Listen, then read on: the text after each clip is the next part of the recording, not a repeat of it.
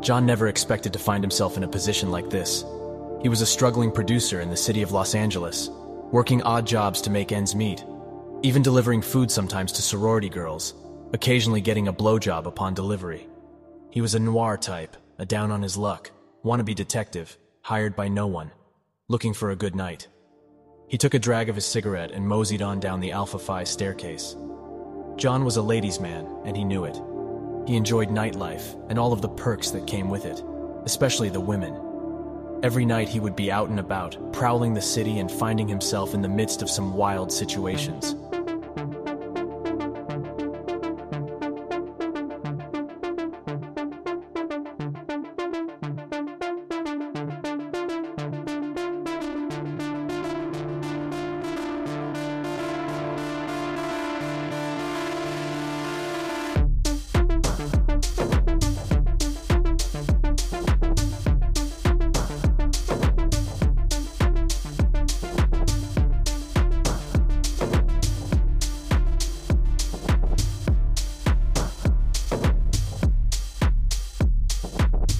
On this particular night, he met a tall fellow, about 6'4", smoking a cigarette on Hollywood Boulevard, in between a Marilyn Monroe star and an adult video shop.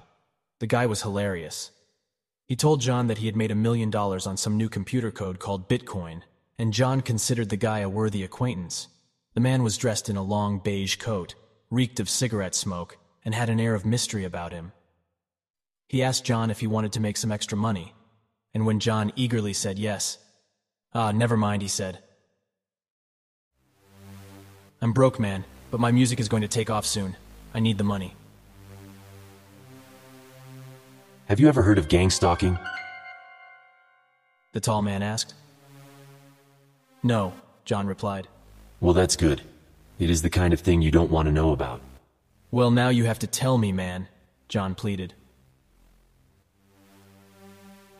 Since the fall of 2008, I have been a part of a program that conducts behavior-changing activities on thousands of unsuspecting U.S. citizens.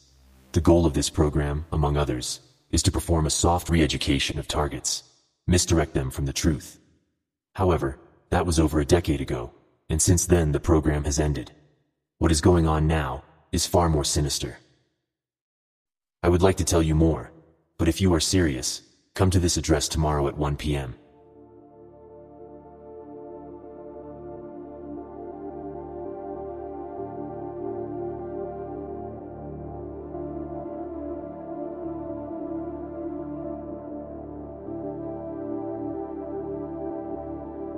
As John headed home, he remembered there was going to be a new neighbor moving in next door. This made him happy.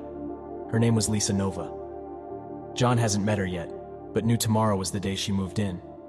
Her property was a tall one with 2 marble columns in the front yard and long green ivy that grows across the house. It almost looks like it is growing through the walls.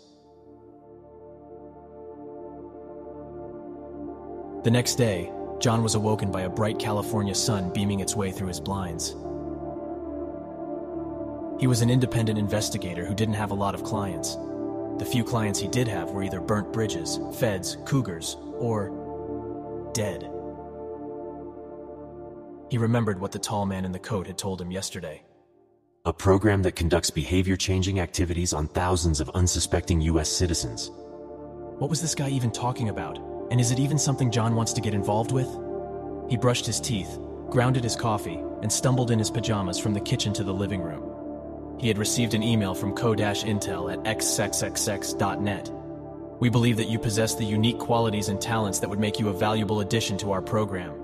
Sign here upon entry for 1 p.m. meeting. But how the hell did they get my email? John thought to himself.